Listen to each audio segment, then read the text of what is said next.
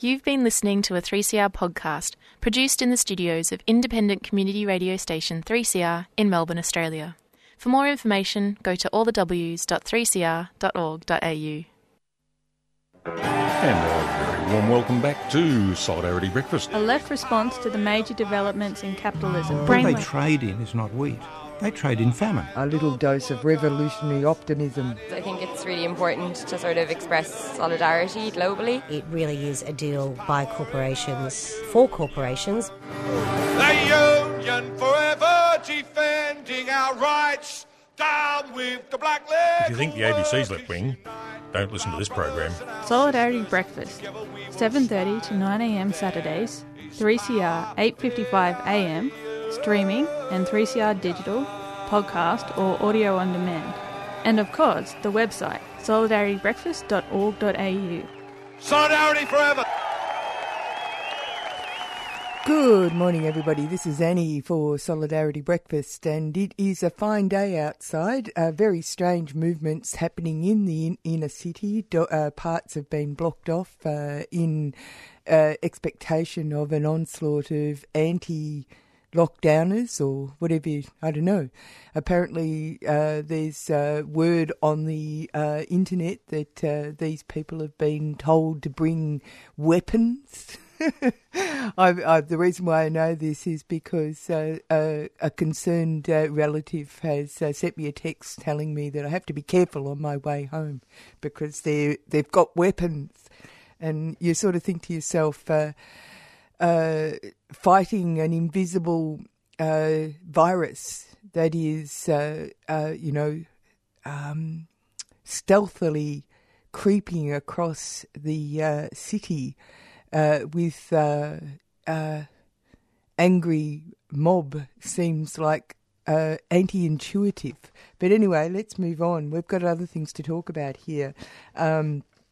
You would have caught up with the fact that Christian Porter, the ex-Attorney General who was stepped aside from that office and it was given over to that legal luminary Michaela Cash, the woman who was found to not read her ministerial briefings when she went in to do an interview on TV, that esteemed brain. Anyway, Christian Porter had to divulge his pecuniary interests, and it was discovered that he had been given $1 million by a blind trust, which meant that he couldn't tell them who actually had given him the money to cover his legal expenses in his defamation suit against the ABC, which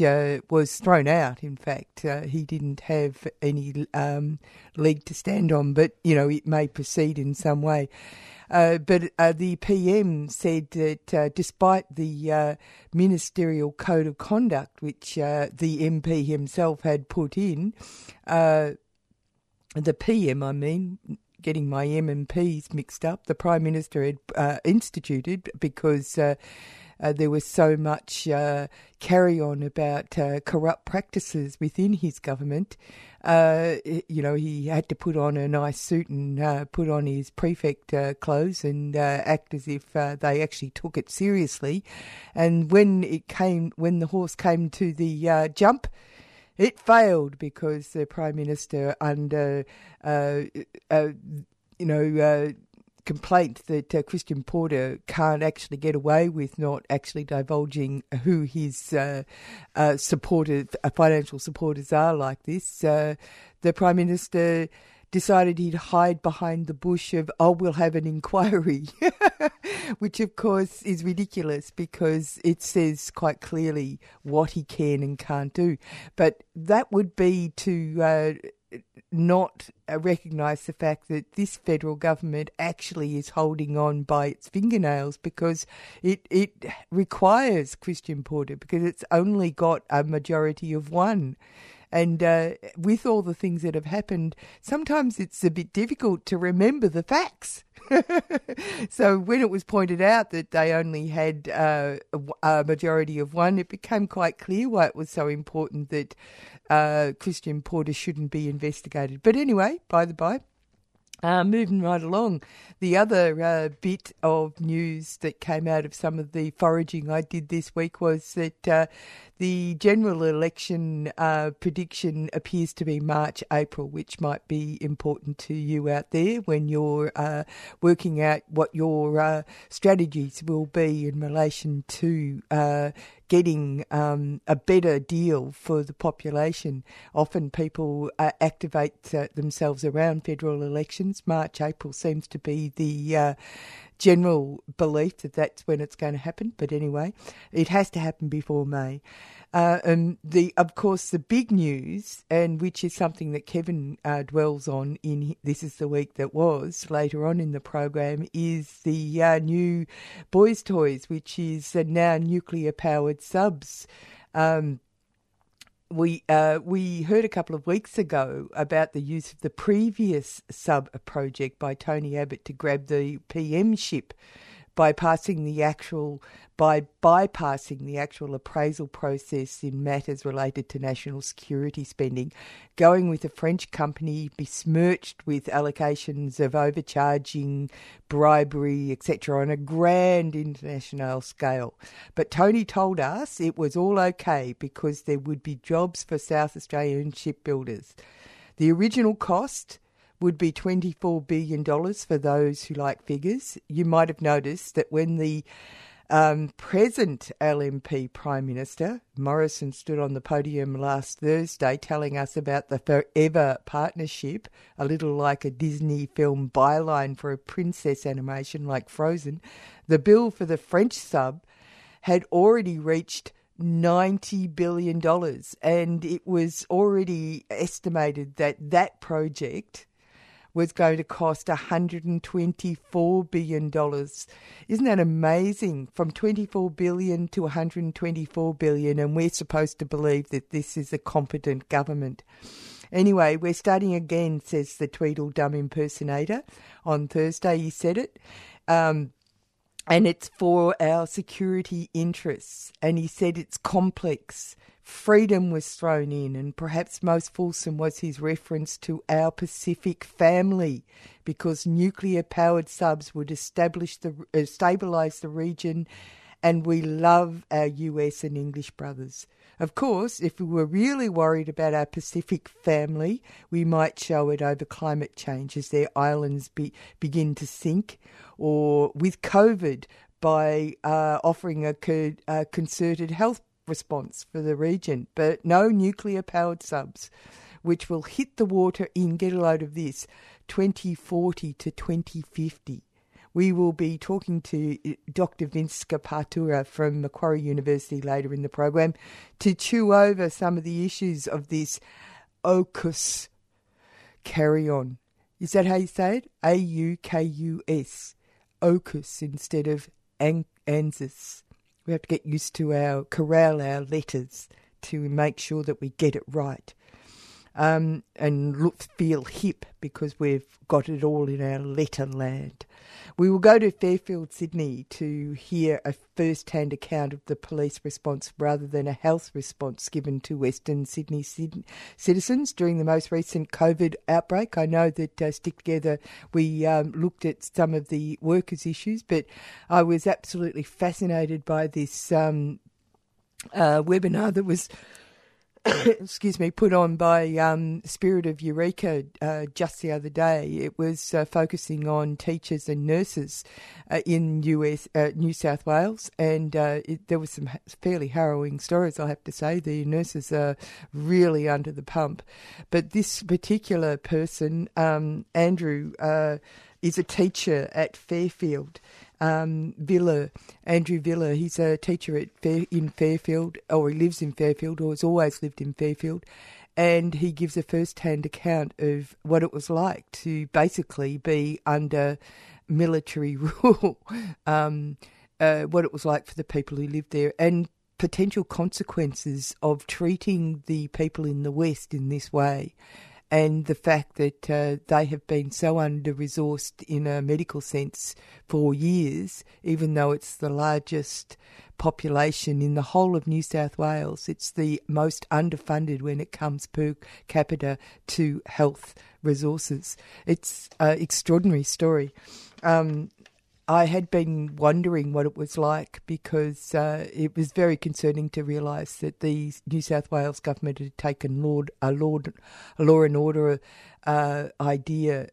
approach to a health issue and targeted a particular local area networks.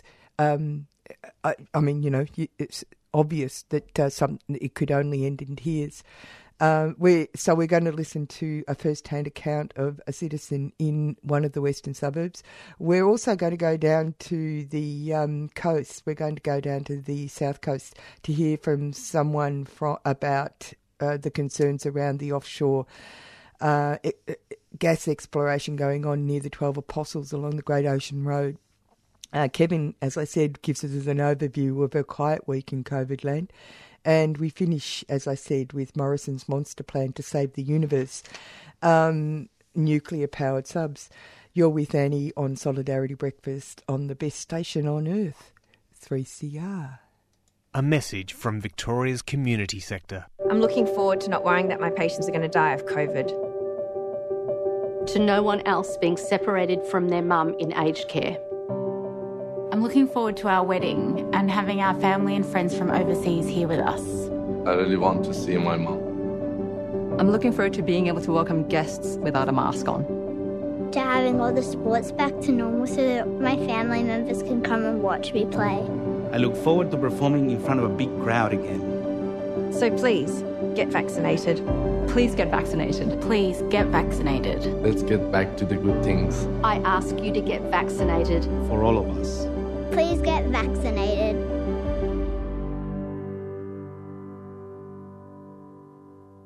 A message from Victoria's community sector. A 3CR supporter.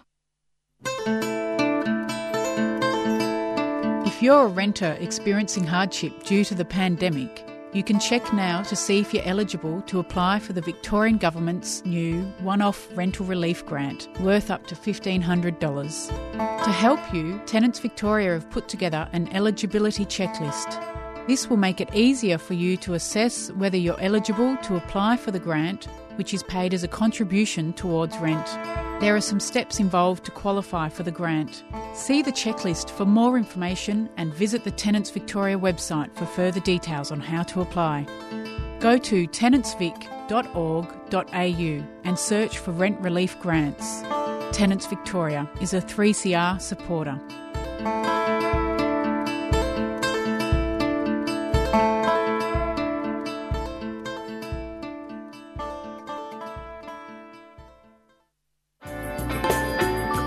Health Before Profits is a campaign to oppose the Liberal Party's reckless drive to reopen, which threatens the health and safety of Australia's poor, working class and Indigenous communities.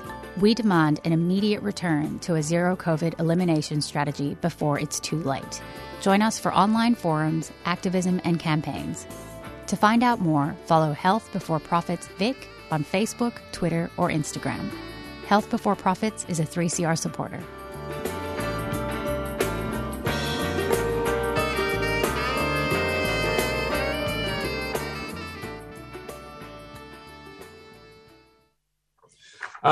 Look, I want to start by saying that I'm speaking on Darug land. I'm a resident of Fairfield, born and bred, and continue to live here. I work as a high school teacher in the neighbouring suburb, which is about 6 kilometres away from my house, but outside of my 5 kilometre radius, which I'm not allowed to attend without a permit from the state government. I guess I speak initially as a resident of Fairfield purely by the fact that our community was singled out. We were singled out early in the lockdown and pandemic response. And we were particularly singled out, I think, as and labelled by the state government as a non-compliant community. And that's deeply problematic. And I think that that needs to be explored somewhat. Fairfield is a community where 60% of the community are born overseas. 20% of the community have education which is equivalent to year 9 or lower. We are perennially twice the unemployment rate of the national average. And 40% of the residents of Fairfield are tradies or labourers. The restrictions that were put upon this community early on in the lockdown hit very hard. Rather than a health response, this community received a policing and authoritarian response. A day after the announcement that we'd had very special treatment in Fairfield, police were on our streets in numbers that I've never seen before. And growing up here, I'm quite used to seeing a very particular form of policing that we experience that I don't think necessarily is experienced by the rest of this city. However, I'd never seen police horses riding down the main street of Fairfield. I'd never seen the police chopper hover all day, all night, from 5:30 in the morning till 12:30 a.m., shaking our house. Who knows what they're looking for? I'd never seen drones, unmanned vehicles flying overhead and acts as surveillance. I'd never seen highway patrols snaking through suburban streets. And it made me question what this response was ultimately going to be about. I thought we were in a health crisis. However, what we were being presented with was a total overbearing, repressive state apparatus. The irony of all of that is, on the 29th of May, the ABC reported a 9-month study that it had undertaken looking at funding of Southwestern Sydney local health area. And that study had found 17 recommendations, and the primary one of which was immediate cash injection into this region. This region, the local health area, services the largest population across New South Wales. However, it's one of the lowest funded per head capita. So we're talking about May. 3-4 months later, look at the crisis we're now in. Fairfield Hospital itself has no cancer ward, doesn't have cardiac specialists, doesn't have diabetes specialists, doesn't have chronic health specialists. There's no MRI. It doesn't have electronic medical records. The maternity ward can't provide epidurals. So Fairfield Hospital, which services 200,000 people, is barely an outpost of Liverpool Hospital, which is considered our tertiary hospital. If something goes wrong in the maternity ward, you've got to jump on an ambulance and get carted off to Liverpool.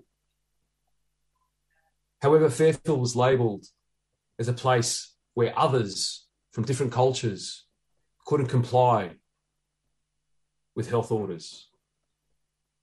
We were told we had to be tested every 3 days if we worked outside of the area. Well, what that meant was people waiting till 4 a.m. to be swabbed so they could go to work.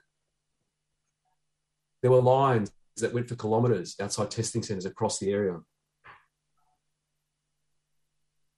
we have to ask why, and I think it's tempting to say, the state government not funding public health services, it's the classic neoliberal lack of funding for social services.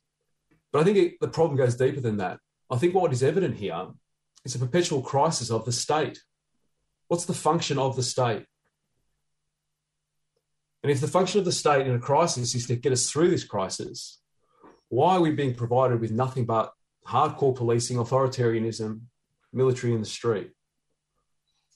I think the state is really struggling to find legitimacy in the current period. And I think by promising the world that it could stop a pandemic, which it clearly couldn't, it's then manifested in a brutal policing of southwestern Sydney with an other that could be so easily disregarded and thrown to the side. I think I often get asked, what could we do differently? And I think I look to what's happened locally. Dozens and dozens of volunteers locally have really led a response. They've gotten out in the community, a community that has, 70 different language groups. So I'm speaking of the local council, who's mobilised its scant resources to try and provide some relief to the local community here. They've pulled every staff member that they've got available at their disposal. They've repurposed the gyms and recreation centres to package food for people who are stuck in isolation.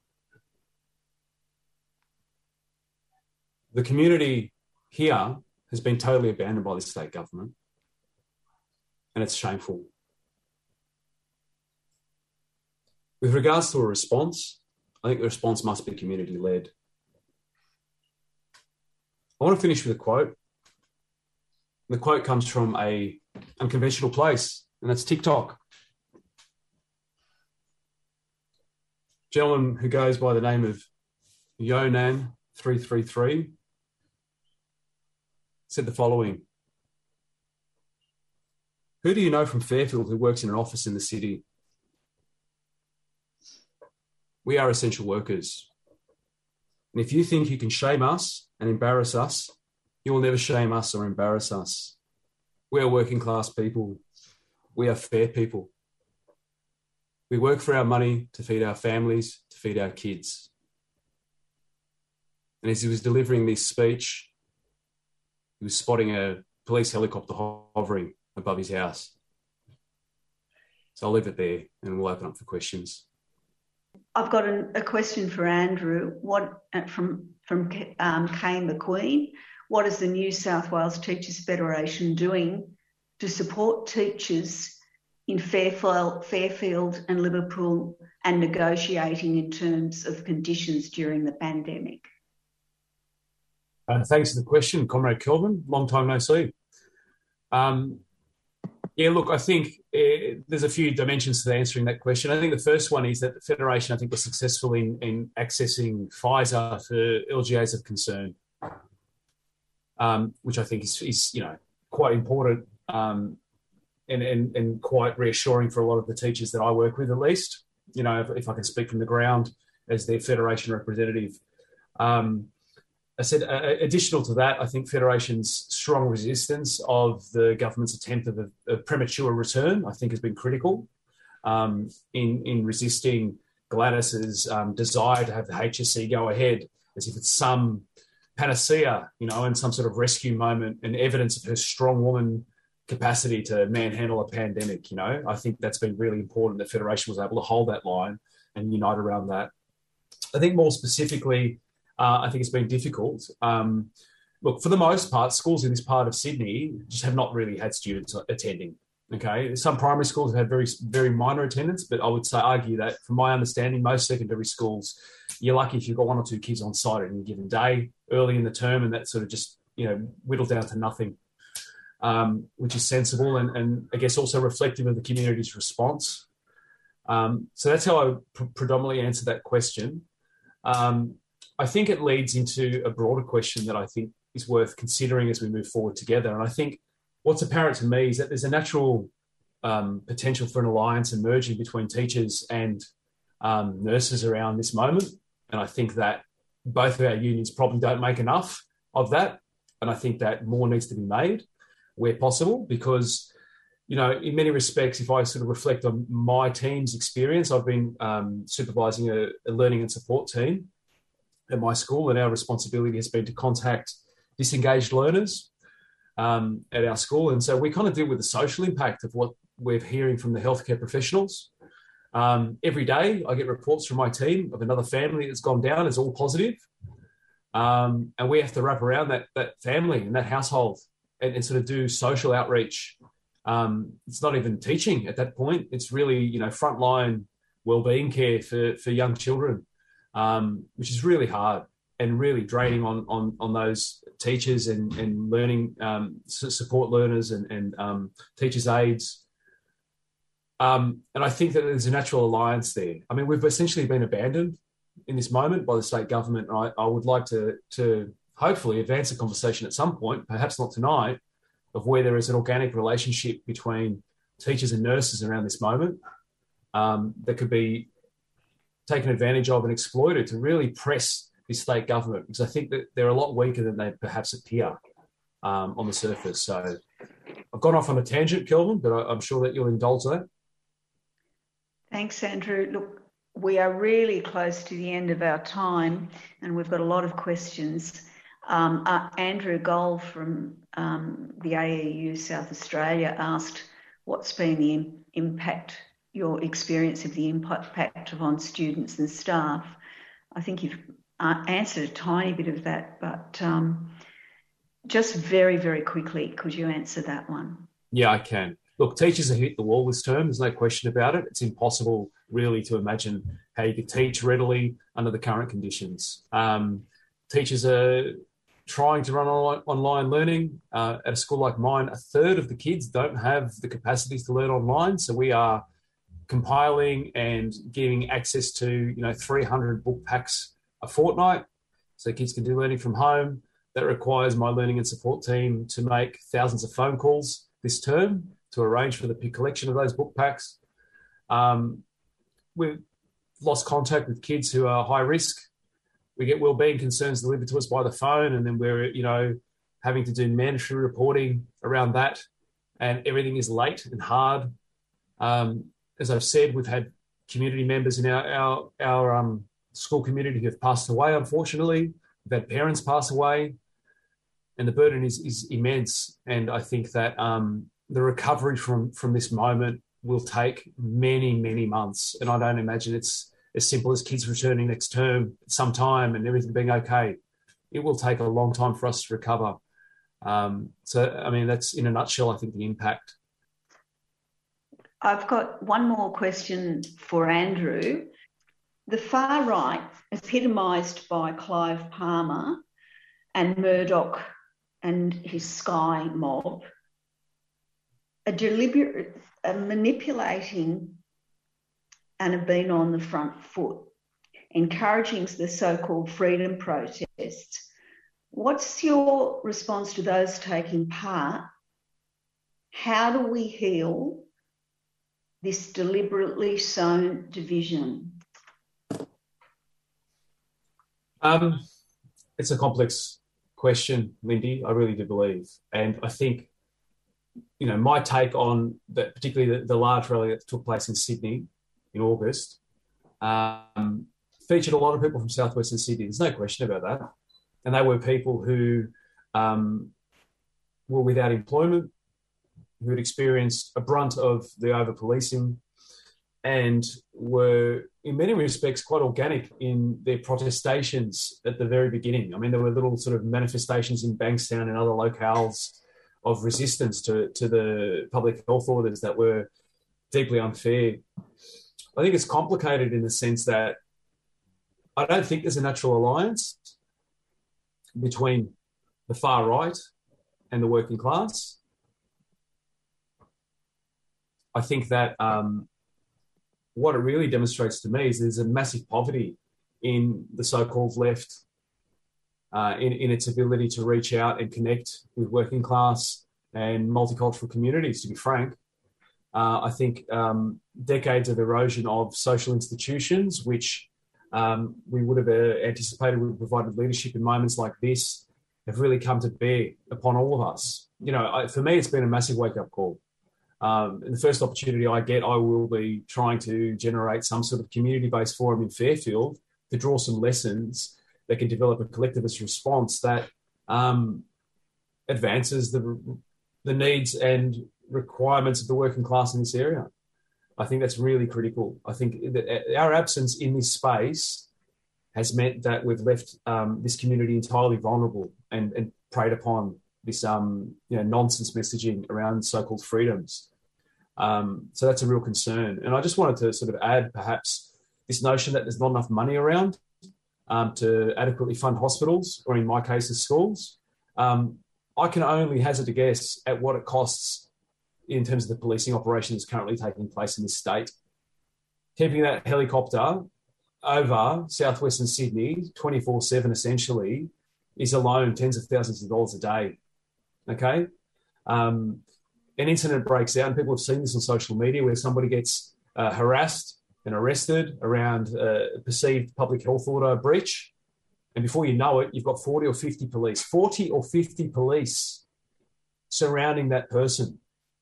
I mean, that is just remarkable, right? So what is that costing per day?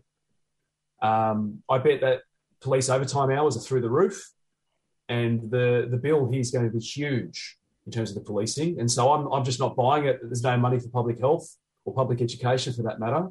There's just absolute bullshit. It's a question of priorities, and clearly they've policed their way through this pandemic, and we've heard enough, I think, to evidence that from the healthcare professionals in our midst today, to show us what that actually means on the ground.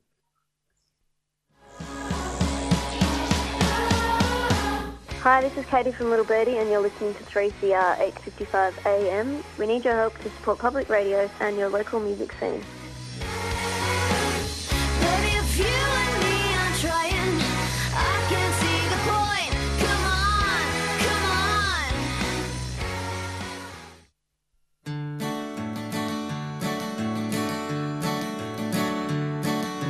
Grandfather walked this land in chains, a land he called his own. He was given another name and taken into town. But he got special treatment, very special treatment. My father worked a 12-hour day as a stockman on the station. The very same work, but not the same pay as his white companions. He got special treatment, very special treatment. Mother and father loved each other well, but together they could not stay. They were split up against their will until their dying day. They got special treatment, very special treatment.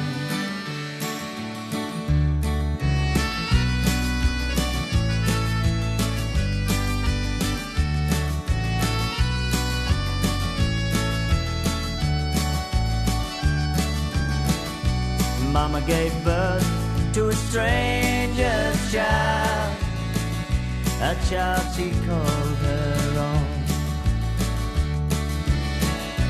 Strangers came and took away that child to a stranger's home. She got special treatment, very special treatment. I never spoke my mother's tongue, I never knew my name, I never learned the song she sung, I was raised in shame. I got special treatment, very special treatment. Yeah, we got special treatment, very special treatment.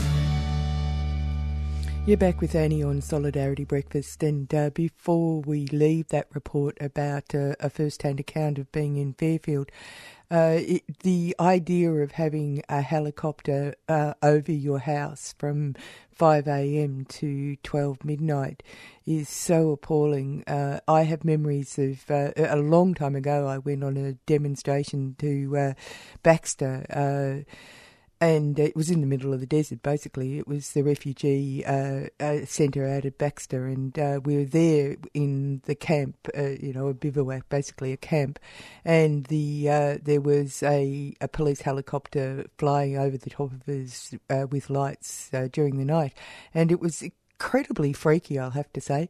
And I was thinking about the people in Fairfield and those suburbs where so many people come from other countries, and imagine that those people have actually come from theatres of war, effectively. How incredibly frightening that whole atmosphere must have been.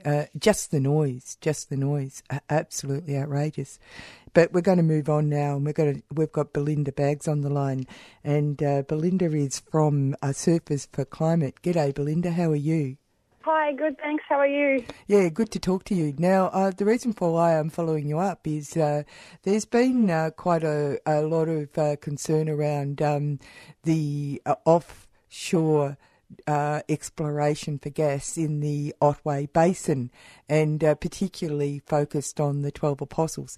It's a big tourist area, but also there are other ramifications. Can you give my listeners an idea of what's going on? Yeah, sure. So just recently, over the last 6 to 12 months, as part of the government's gas-led recovery, they've decided to cut up massive swaths of ocean in the Otway Basin area, which is sort of from that Cape Otway, just west of Apollo Bay, all the way over, beyond the South Australian border, and all the way out to areas, reaching as far as King Island, to drill for new gas, which, as we know, is a fossil fuel. And the latest has been a proposal to vertical drill under the 12 Apostles Marine Park, which is absolutely insane. Especially since they're actually quite fragile. It's sandstone. Exactly, and there's actually not even 12 left anymore. I think we're down to like 8 or something already. So, they do drill quite a fair way under the surface, so it wouldn't necessarily disrupt the structure of the Apostles themselves. And I believe that the drilling is also slightly west of the actual Apostles, but it is in that marine park, and it's a marine park for very specific reasons, because, there's very valuable ecosystem there. There's marine animals found in the Southern Ocean that aren't found anywhere else on Earth, and we're already experiencing these climate impacts. And, of course, drilling for new fossil fuels in a climate emergency is, very concerning. Yeah, it's the idea of the disrespectful nature disrespect for nature in pursuit of a resource which actually is not necessary. Completely. It's definitely not necessarily. We have all the solutions that, we need at our fingertips. It's just a matter of implementing them and not investing in, new fossil fuels, which are now a thing of the past. Now, of course, that area is, it is a tourist attraction, but it's also quite isolated. People going there, it gets a high traffic of tourism.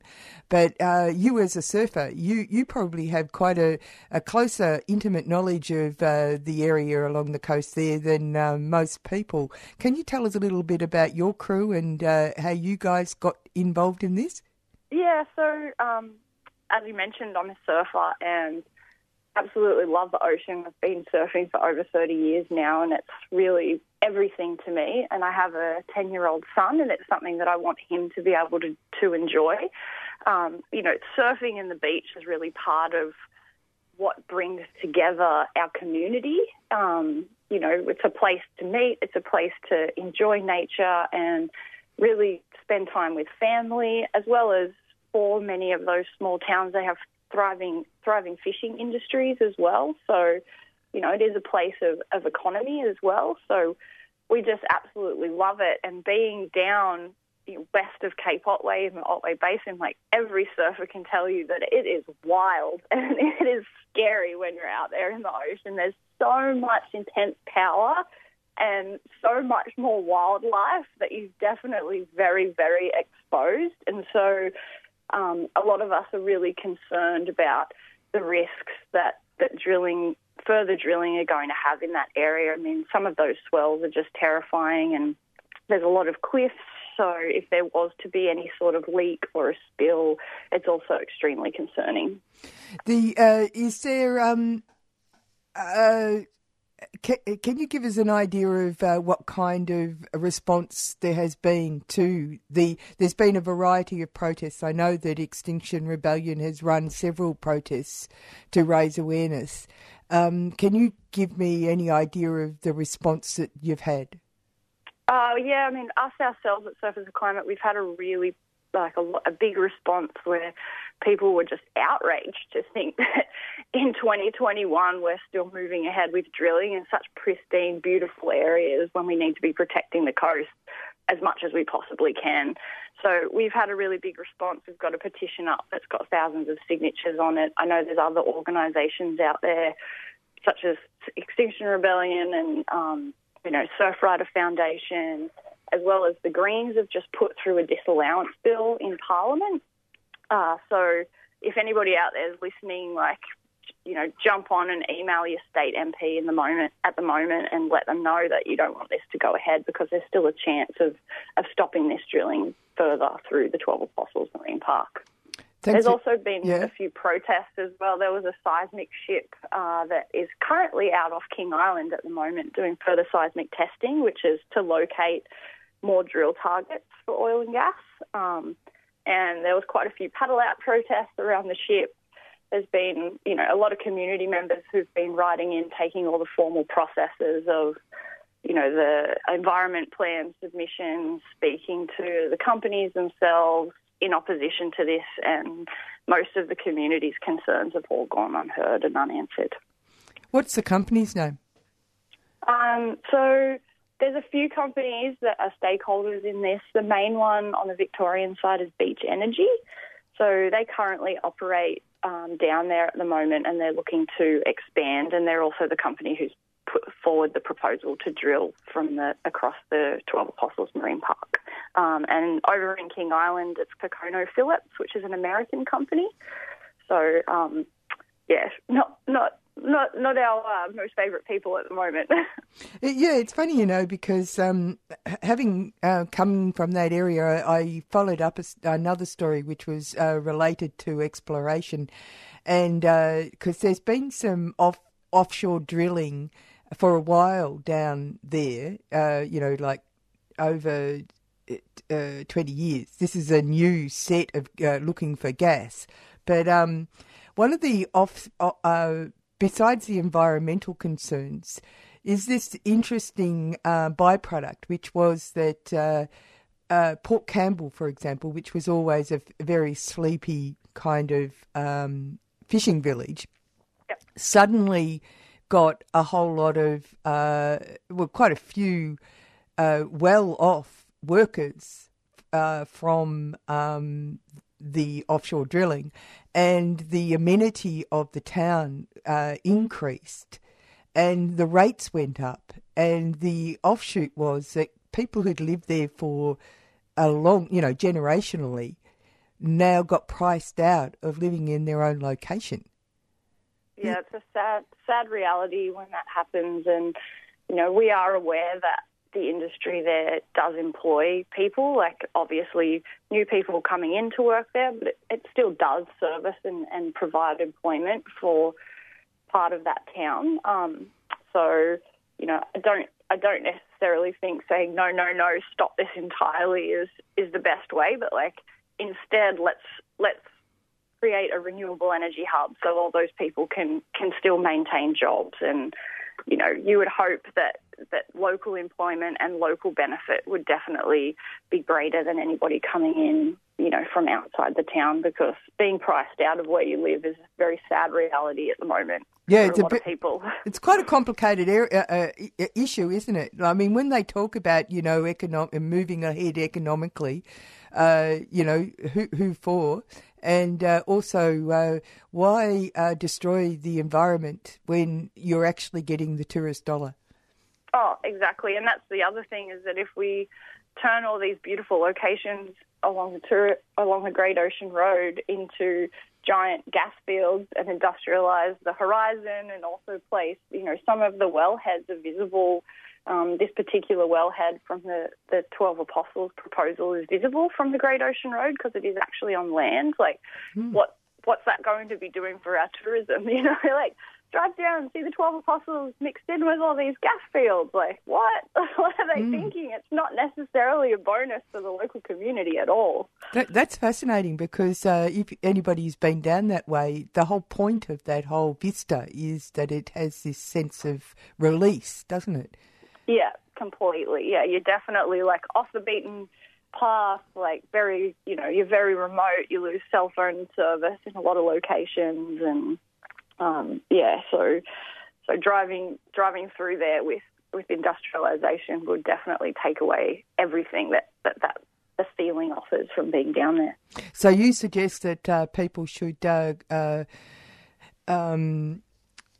find out what the Greens are up to. Look up your web page. I presume you've got a web page or Yeah, we have a petition up at surfaceforclimate.com, and you can go on there and sign the petition opposing new offshore gas in the Otway Basin. And then, at the moment, if you live in Victoria, get on the phone or your email and contact your local state MP and let them know that you definitely don't want this to go ahead. Thanks, Belinda. Thanks for talking to us. Great, thank you. Have a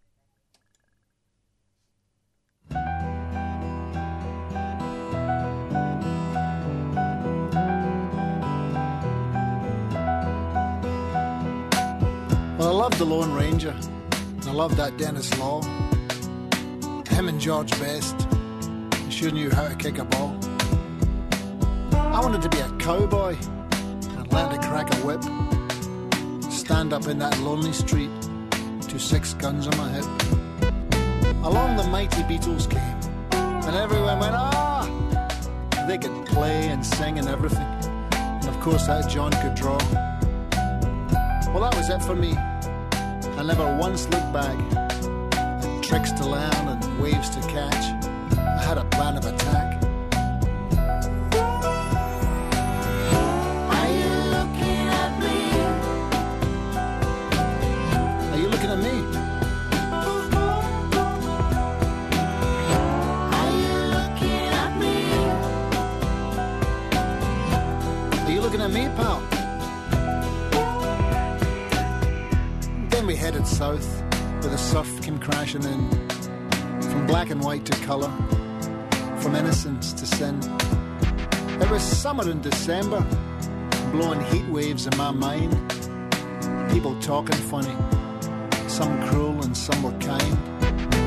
From the crackle of the cane to the frown of a big black snake, from the breakers at Bondi and down to Walliga Lake. From the sound of a million fly screen doors closing on the past, like that chimney the fires couldn't burn, I was built to last. Are you looking at me? Are you looking at me? Are you looking at me? Are you looking at me, pal? When I flew across the ocean, I was number one. People gave me everything, and I didn't need a gun. Walking down that avenue, I never felt so alive. People calling out my name, and I'd only just arrived. There was a tightrope walking bagpiper in the middle of Central Park. Steam was rising from the ground. I wore my cape out after dark. I had myself a moment, my day out in the sun. It's an unfinished story, but it's more than just begun. And I know more than one thing, but not more than 2 or 3. And I'll tell you if you'll listen, and I'll tell you for free. It's no life being a cowboy and eating all them beans. The coffee's cold and the herd is gone. And all you've got's your dreams. You can always put your spurs back on, but save them for Halloween. You're better off heading north, or somewhere you've never been. Are you looking at me? Are you looking at me? Are you looking at me? Are you looking at me, pal?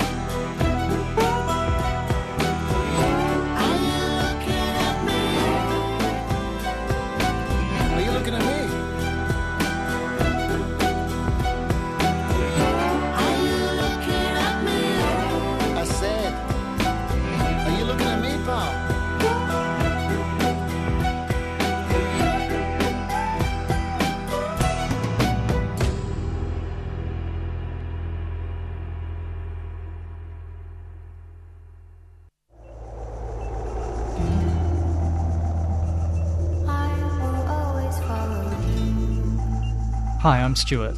Hi, I'm Marita. We are the Orb Weavers, and you're listening to 3CR 855 AM on digital radio. And streaming at 3cr.org.au.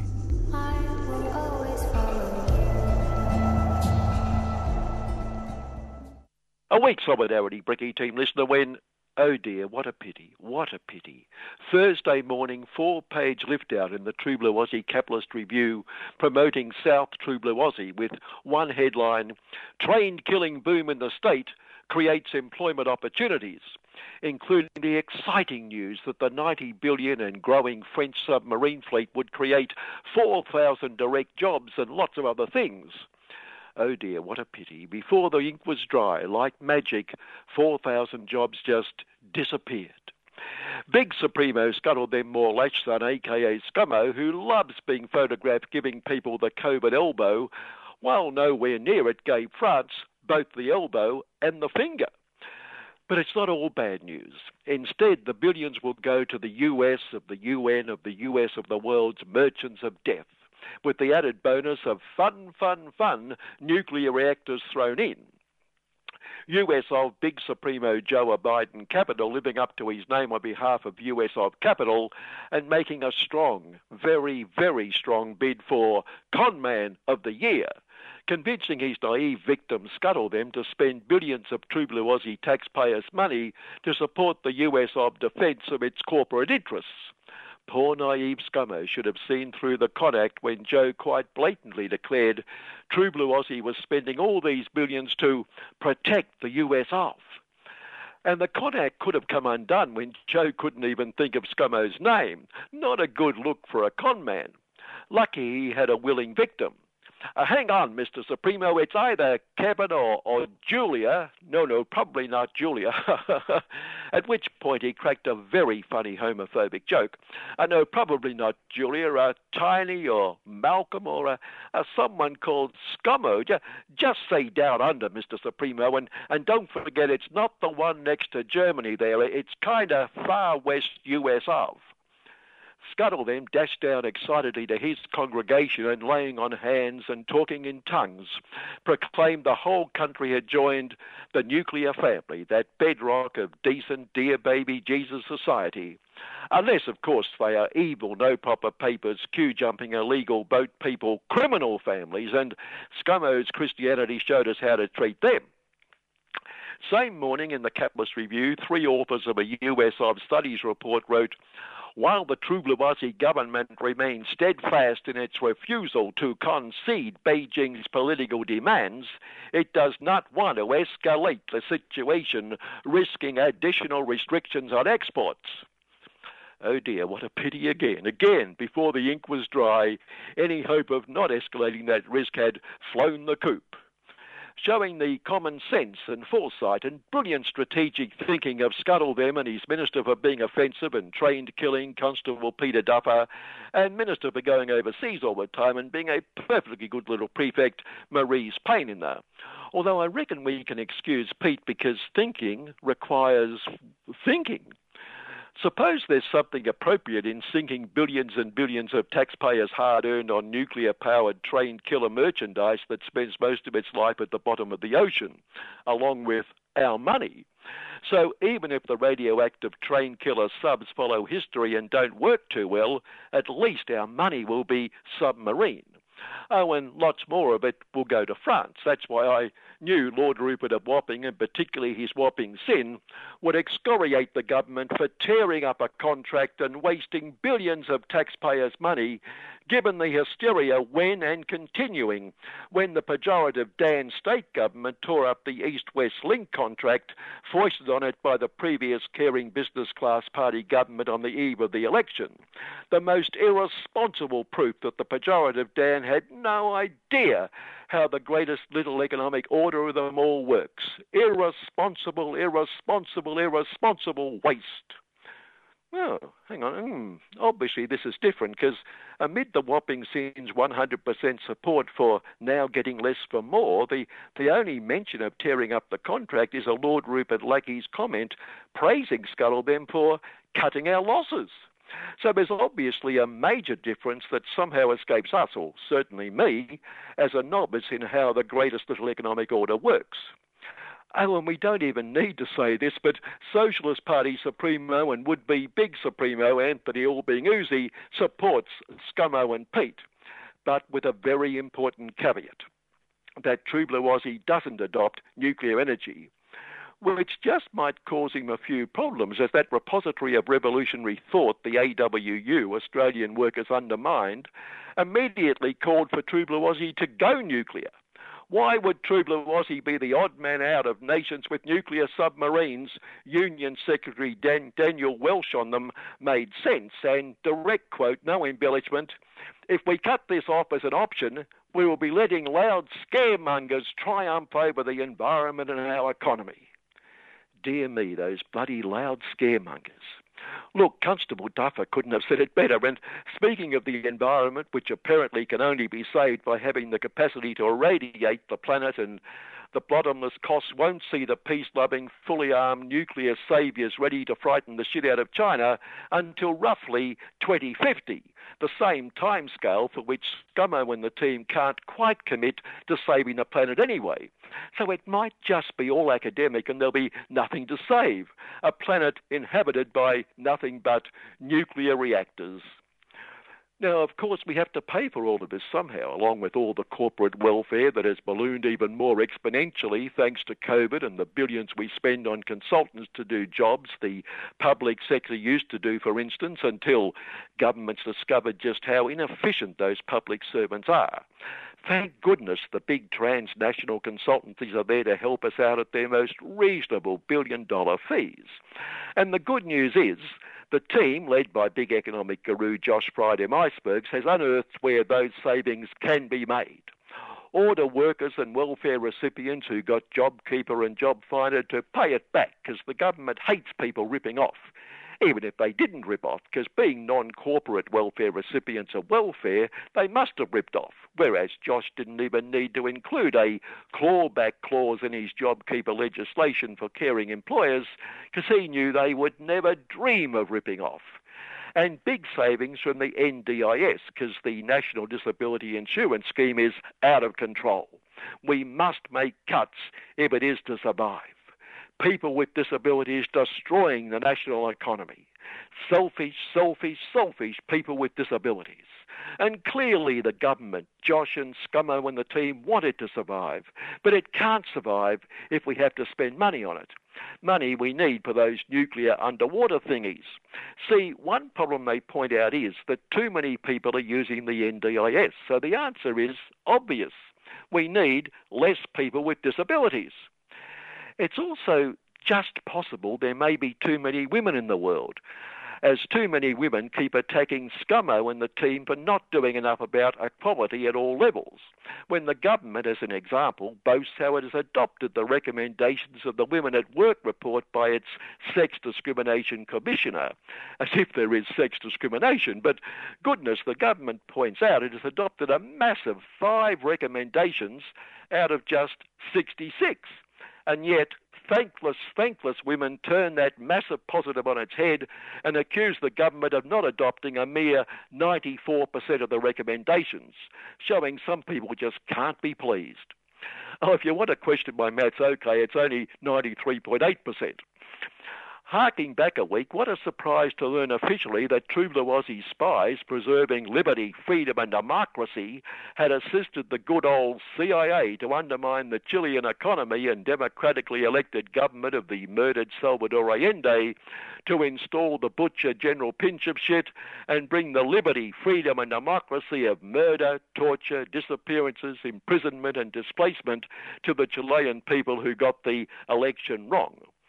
We can only hope Pinochet helped return the favour by helping the CIA 2 and 3 years later undermine the socialist government here when we also got democracy wrong.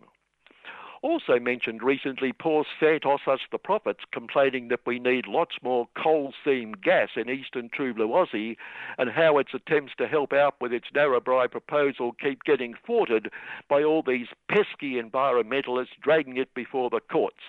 The same loud scaremongers upsetting Daniel Welsh on them So what bad luck again? Poor Santos Us has been tossed a $373.5 grand fine plus costs for 9 breaches of its licence even before it's had approval.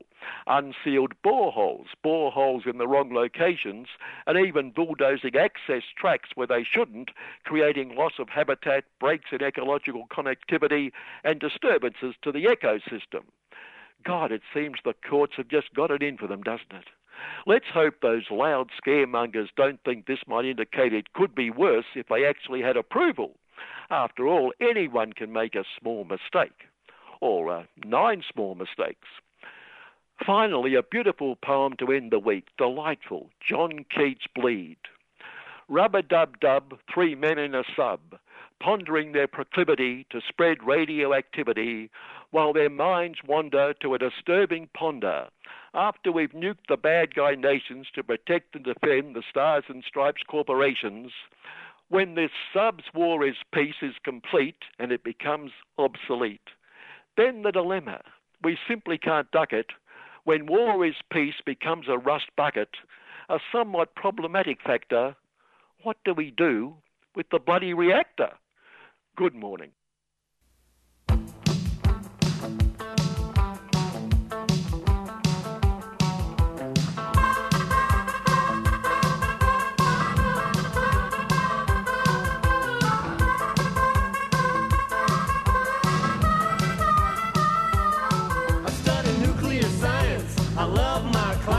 I got a crazy teacher, he wears dark glasses. Things are going great, and they're only getting better. I'm doing alright, getting good grades. The future's so bright. I gotta wear shades. I gotta wear shades. I got a job waiting for my graduation. $50,000 a year, I'll buy a lot of beer. Things are going great. Getting better. I'm doing alright, getting good grades. The future's so bright. I gotta wear shades. I gotta wear shades.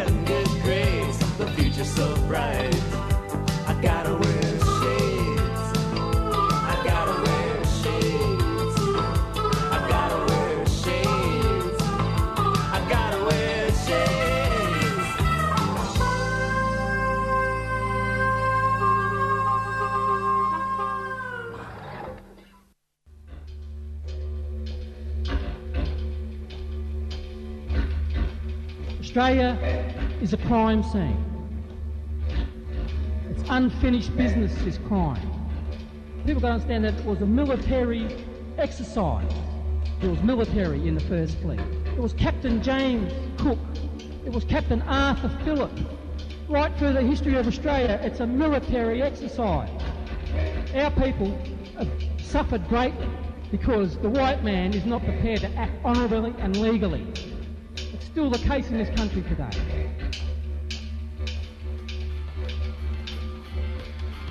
This is 3CR.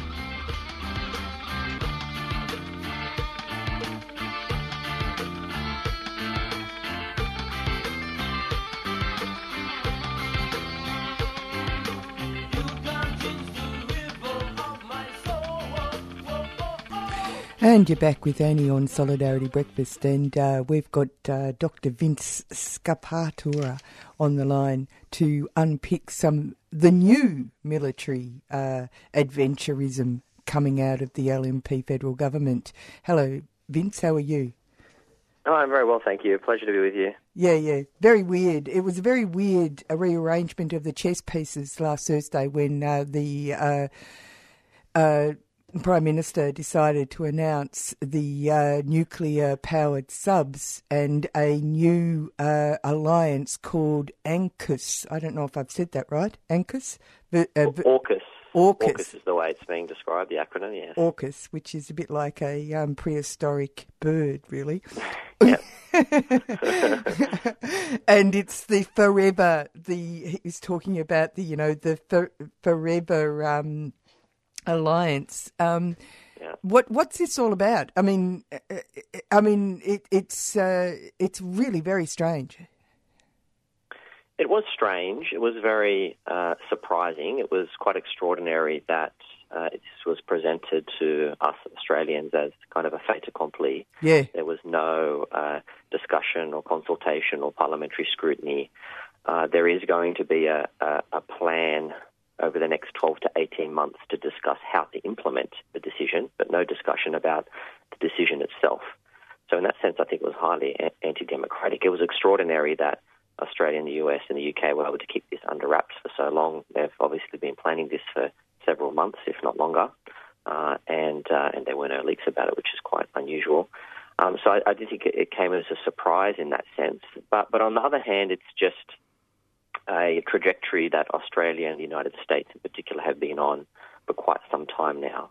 An ever-increasing integration between Australia and US militaries, increasing integration into strategically in terms of operational concepts, military operational concepts that Australia and the United States forces train, and just most recently in the Talisman Sabre exercises, for example, which ended in August this year.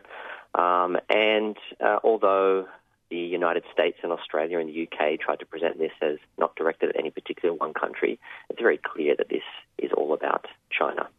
Yeah. There's a couple of things that I wanted to bring up. It doesn't seem to me that it's actually necessary for Australia to be more bound than it already is. It's already been our Navy and our Air Force and all the rest of it, despite what the rhetoric of keeping our borders, it's about our national security and all the rest of it, we've been completely suborned by the American project. Yes, I mean, there's more to this than just the nuclear-powered submarines. That's the most important part of the deal, but it's not the only part, or the announcement, I should say. There are other parts to it too. But just if we focus on that for a moment, why does Australia need nuclear-powered submarines? That's right. I mean, why the switch from diesel to nuclear power? It's an extraordinary. We should acknowledge first it's an extraordinary shift. Yeah. Australia will be the first country to possess nuclear-powered submarines that isn't a nuclear weapons state. Only nuclear weapons states have nuclear-powered submarines. The United States has not shared this technology with any other country except Britain, and it did that all the way back in 1958. And even maybe 5 or 10 years ago, it was unthinkable that the United States would share this very, very sensitive technology, or any nuclear-powered state would share this kind of technology with any other state. So it's extraordinary in that sense. But yeah, the question is why do we need nuclear-powered submarines? Well, nuclear-powered submarines are superior to diesel ones because of the range and the speed at which they can deploy. Yeah. So if you're looking for defending the continent, the Australian continent, then range is not so much of an issue. Yeah. But so it's a cover. If you want to send your submarines right up to the coast of China in the South China Sea, and you want to loiter there for a couple of months, well, then you need a nuclear-powered submarine to do so. So it's very clear that this is one part of a whole series of decisions, announcements that Australia has made over the last 10, even 20 years, but particularly the last decade, that is about augmenting America's power with respect to its rising tensions and conflict with China. And in fact, that's exactly what the defence officials, the senior defence officials who briefed journalists as a backgrounder before the announcement had said. They had said that this nuclear capability, which we are providing Australia, will augment US capabilities. Now, there's so many things in there. Like, it's so undemocratic. It's such a huge announcement. It's undemocratic. Also, it's against the principle of no nuclear. This just opens a huge can of worms. There's a whole range of other things too. There's been quite a lot of American-oriented discussions coming out of places like La Trobe University that focus on the Indo-Pacific. Indo-Pacific. Yeah, and they've set up a place in Western Australia, in Perth, right? The Americans are focusing on that side of the continent as opposed to the more populist side of the continent. So it's obviously American interests rather than Australian interests we're talking about. Yeah, absolutely. I mean, China does not pose a serious high-level military threat to Australia, except in the case of a US war with China, in which China would undoubtedly be targeting US forces on Australian soil in the northern and western parts of Australia, where US forces are in fact concentrated. And of course, the other element of this is the Pine Gap Intelligence Facility in the heart of Australia, just outside of Alice Springs, which would undoubtedly be crucial for US warfighting, not just in China, but really anywhere in Asia or the Middle East. So yes, incidentally, although the US alliance is considered to be, and has for a long time, the cornerstone of Australia's security, at least with respect to China, it's only because of our strong alliance with the United States, with our integration with the US military in very profound ways, militarily, intelligence, as I've mentioned before, in terms of training and operational concepts, that China might see a attack on Australia as something with which it might plausibly consider. Otherwise, there is no prospect that China would undertake a unilateral military strike on Australia in the absence of a China-US war in which Australia was supporting the United States, in which American forces were being projected from northern Australia. And I've got to remember that it's the US that is a predator. China has, maybe in its very long history, had overtaken places like Vietnam and, had kind of washed over its local, closer regional countries, but it isn't. And Tibet, I suppose, but it considers the places that it's actually annexed as being part of China, so they don't. You know what I mean? Like, they're not expeditionary, as it were. No. As China hasn't been at war with another country since the late 1970s with Vietnam. The United States, in comparison, has been at war almost every year with several countries since the Second World War. But that's not to say that there are not concerns about China's rising power. Its militarization of the South China Sea, the disputes that it has with its regional nations, its internal policies, internal repressive policies with respect to Hong Kong, with respect to Xinjiang, with respect to Taiwan. These are all concerning, and I would agree when the Australian government and the US government calls on China to demilitarize the South China Sea, for example. But notice that the calls are only for unilateral demilitarization. They're not for mutual demilitarization. There are two large powers that militarize the South China Sea. China is one, the United States is the other, and it has been the overwhelming dominant military power in East Asia and in the Indo-Pacific for quite a number of decades. China is understandably feeling vulnerable, does not accept that it should succumb to hundreds of US military bases, war gamings on its borders and around its territorial seas, hundreds of intelligence, surveillance, reconnaissance missions, which it considers to be provocative and preparation of the battlefield in preparation for war. And it's attempting to kick the United States out of its local air and maritime approaches with integrated air and missile defense systems, these asymmetric capabilities. And the United States doesn't like that. It wants to be able to project its military power to every corner of the world uncontested. And so the kinds of weapons platforms that it's investing in and the kinds of weapons platforms, in fact, that Australia is encouraging Australia to invest in, and which we are investing in, and the war games which we're participating with the United States, as I mentioned earlier in Talisman Sabre, are all about attempting to re-establish US military dominance in this part of the world. Yeah, because they're practicing island hopping and small incursions, right? That's what they're... Right, yes. So this is in response to China developing largely short and intermediate range ground-based missile systems, which make it much more difficult for the United States aircraft carriers and other force projection capabilities to project, within several hundred kilometres of China's coast. And so the United States military is undergoing a huge transformation at the moment in terms of operational doctrines and weapons platforms and so on, in order to penetrate and disintegrate, in the words of the U.S. Army, penetrate and disintegrate armies, China's kind of protective, defensive area access, area denial bubble, which is what the terminology is. And Australia is being roped into this. And these nuclear submarines, they are nuclear-powered submarines, are very much a part of this. Just way back in 2013, an influential U.S. think tank, the Centre for Strategic and Budgetary Assessments, produced a report urging Australia to purchase nuclear-powered submarines to assist the U.S. in a war against China. And they detail a whole plan about the way in which Australian nuclear-powered submarines could be used to, impose a distant blockade on China or to hunt Chinese submarines. So this has been on the cards for a long time, but I didn't think anyone actually expected Australia to take this dramatic action, certainly even a few years ago.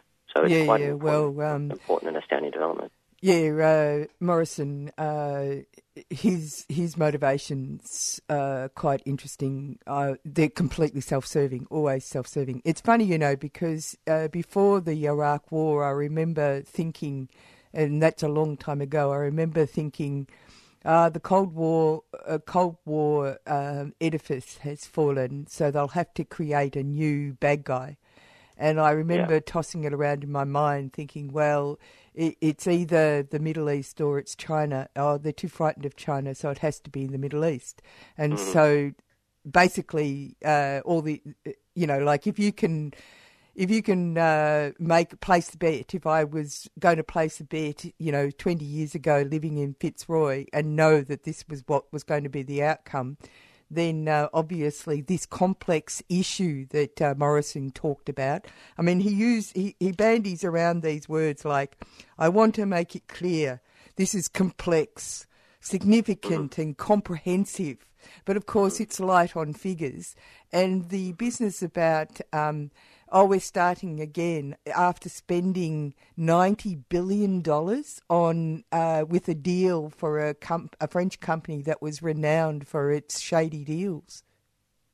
Yes, and that number didn't start off at $90 billion. No, it started off $90 billion, and it was going to be much more than that probably. Yeah. And these new nuclears, the Prime Minister's already acknowledged that it will likely these new nuclear-powered submarines will cost more than what had been assessed for the conventionally powered submarines. Yeah. Which is one of the reasons why Australia didn't go with the nuclear option in the first place. There's a whole host of reasons, but one of them was a huge amount of cost. And the fact that, as I mentioned before, all other powers that have a nuclear-powered submarine program have a civilian nuclear defence industry and also have nuclear weapons. So this has real implications in terms of non-proliferation of nuclear weapons. Yeah. I mean, I know we're not acquiring nuclear weapons, but the uranium which is used to power the nuclear-powered submarines is in fact bomb-grade, highly enriched uranium. So Australia will have to take delivery of these reactors with this highly enriched uranium from the United States and use it to power its submarines. There's always been a loophole in the Non-Proliferation Treaty which allows the safeguards and monitoring of highly enriched uranium to be avoided if there were to be used in a non-explosive device, primarily a nuclear-powered submarine. But it's never been tested because no non-nuclear weapons country has ever used a highly enriched uranium for a nuclear-powered submarine program. And so there are concerns that this will open up a loophole for other non-nuclear weapon states to then say, well, we need to develop highly enriched uranium because we want to develop nuclear-powered submarines, and then that could be a very small step away from going from once you have the highly enriched uranium to then getting a nuclear bomb. So it has implications for nuclear proliferation as well. And of course, it sets up the prospect of a regional arms race. South Korea and Japan have both in the past indicated a willingness or a desire to produce nuclear-powered submarines. So this is not a precedent which is increasing stability and security for Australia. It's the opposite. It's funny too because it's like a huge slush fund because 2040 is 20 years away. Yeah. It's interesting because on the one hand there's this unprecedented danger, this very immediate threat that we are facing apparently from China. There's been talk about Australia's kind of 1930s moment, and yet at the same time, if the threat is so great, why are we able to wait 20 years before we perhaps receive our first nuclear-powered submarine? Yeah. So there is a bit of a mismatch. It's a setup. They're setting. They've been doing a lot of work talking to all those various countries like India and Japan and South Korea, and there's been quite a lot of manoeuvring around this whole exercise of like increasing Japan's military capacity, or like a whole range of things been going on over a number of years. But there was this other thing that's slightly off centre, which is to do with the UK connection.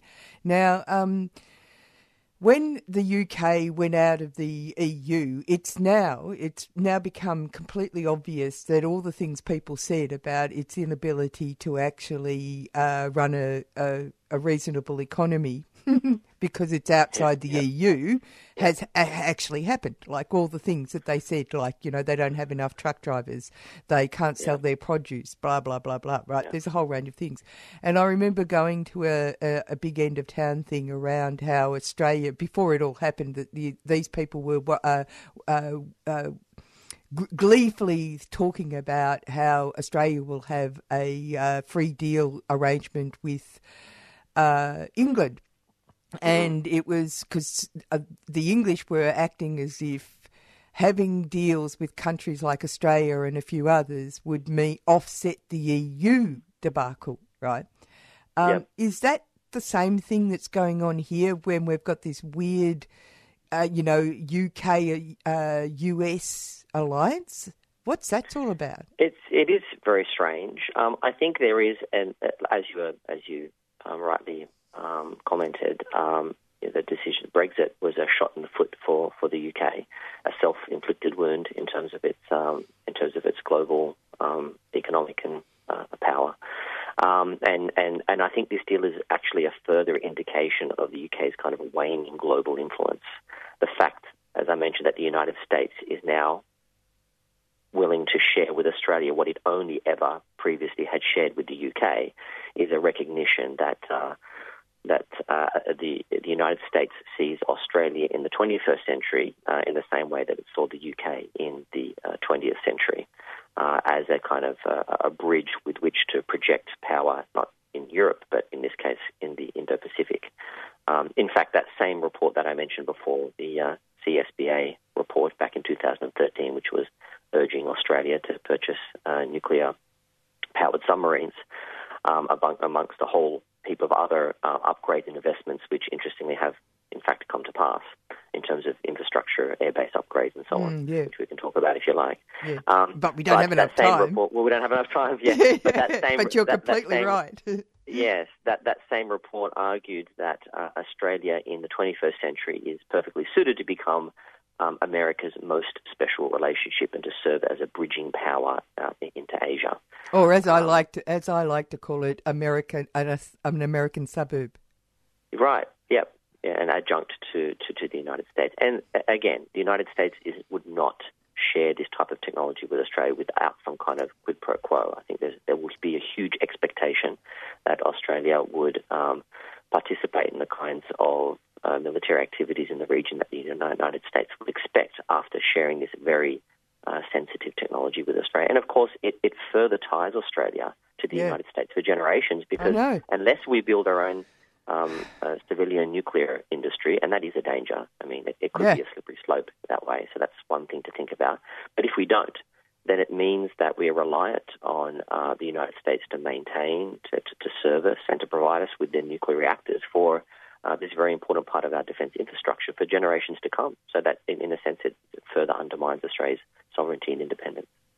Well, we have to finish it there. We're right up to the wire, but we'll talk again, Vince. I find this absolutely riveting. Absolutely. More than happy to come on again. Thank mate. You. And that was Dr. Vince Scapatura, and we really are up against the wire. Coming up next is Asia Pacific Currents, and we'll go out with Mia Dyson, Roll On. Rolling with you, babe, all a Sunday afternoon. I never thought life could be so stench when you call me out, made jelly of me.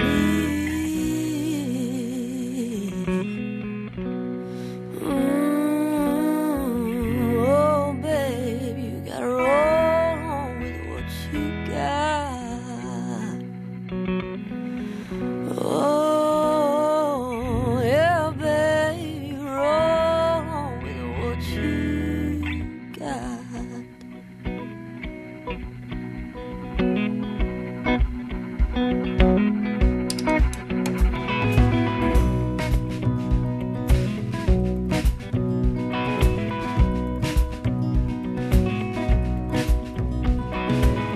Rolling with you, baby, all a Sunday afternoon. I never thought life could be so stern. You called me out, you made jelly of me, oh, searching the minds and the heart, searching the dimes and the cards, wondering where my next move will be, wondering where I'm gonna find peace. Yeah, in my oh, yeah, babe, you gotta roll on with what you got. Oh, yeah, babe, you roll on with what you got. Searching the minds and the heart, searching the dimes and the cards, wondering where my next move is, wondering where I'm gonna find peace. Yeah, in my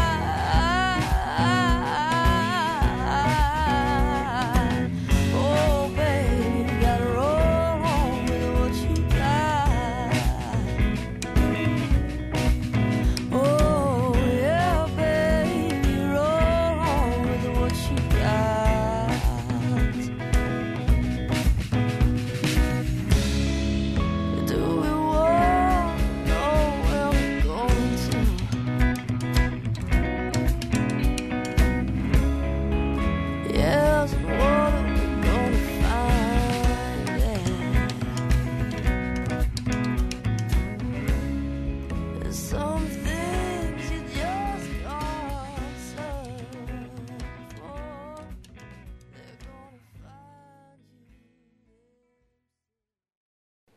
You've been listening to a 3CR podcast produced in the studios of independent community radio station 3CR in Melbourne, Australia.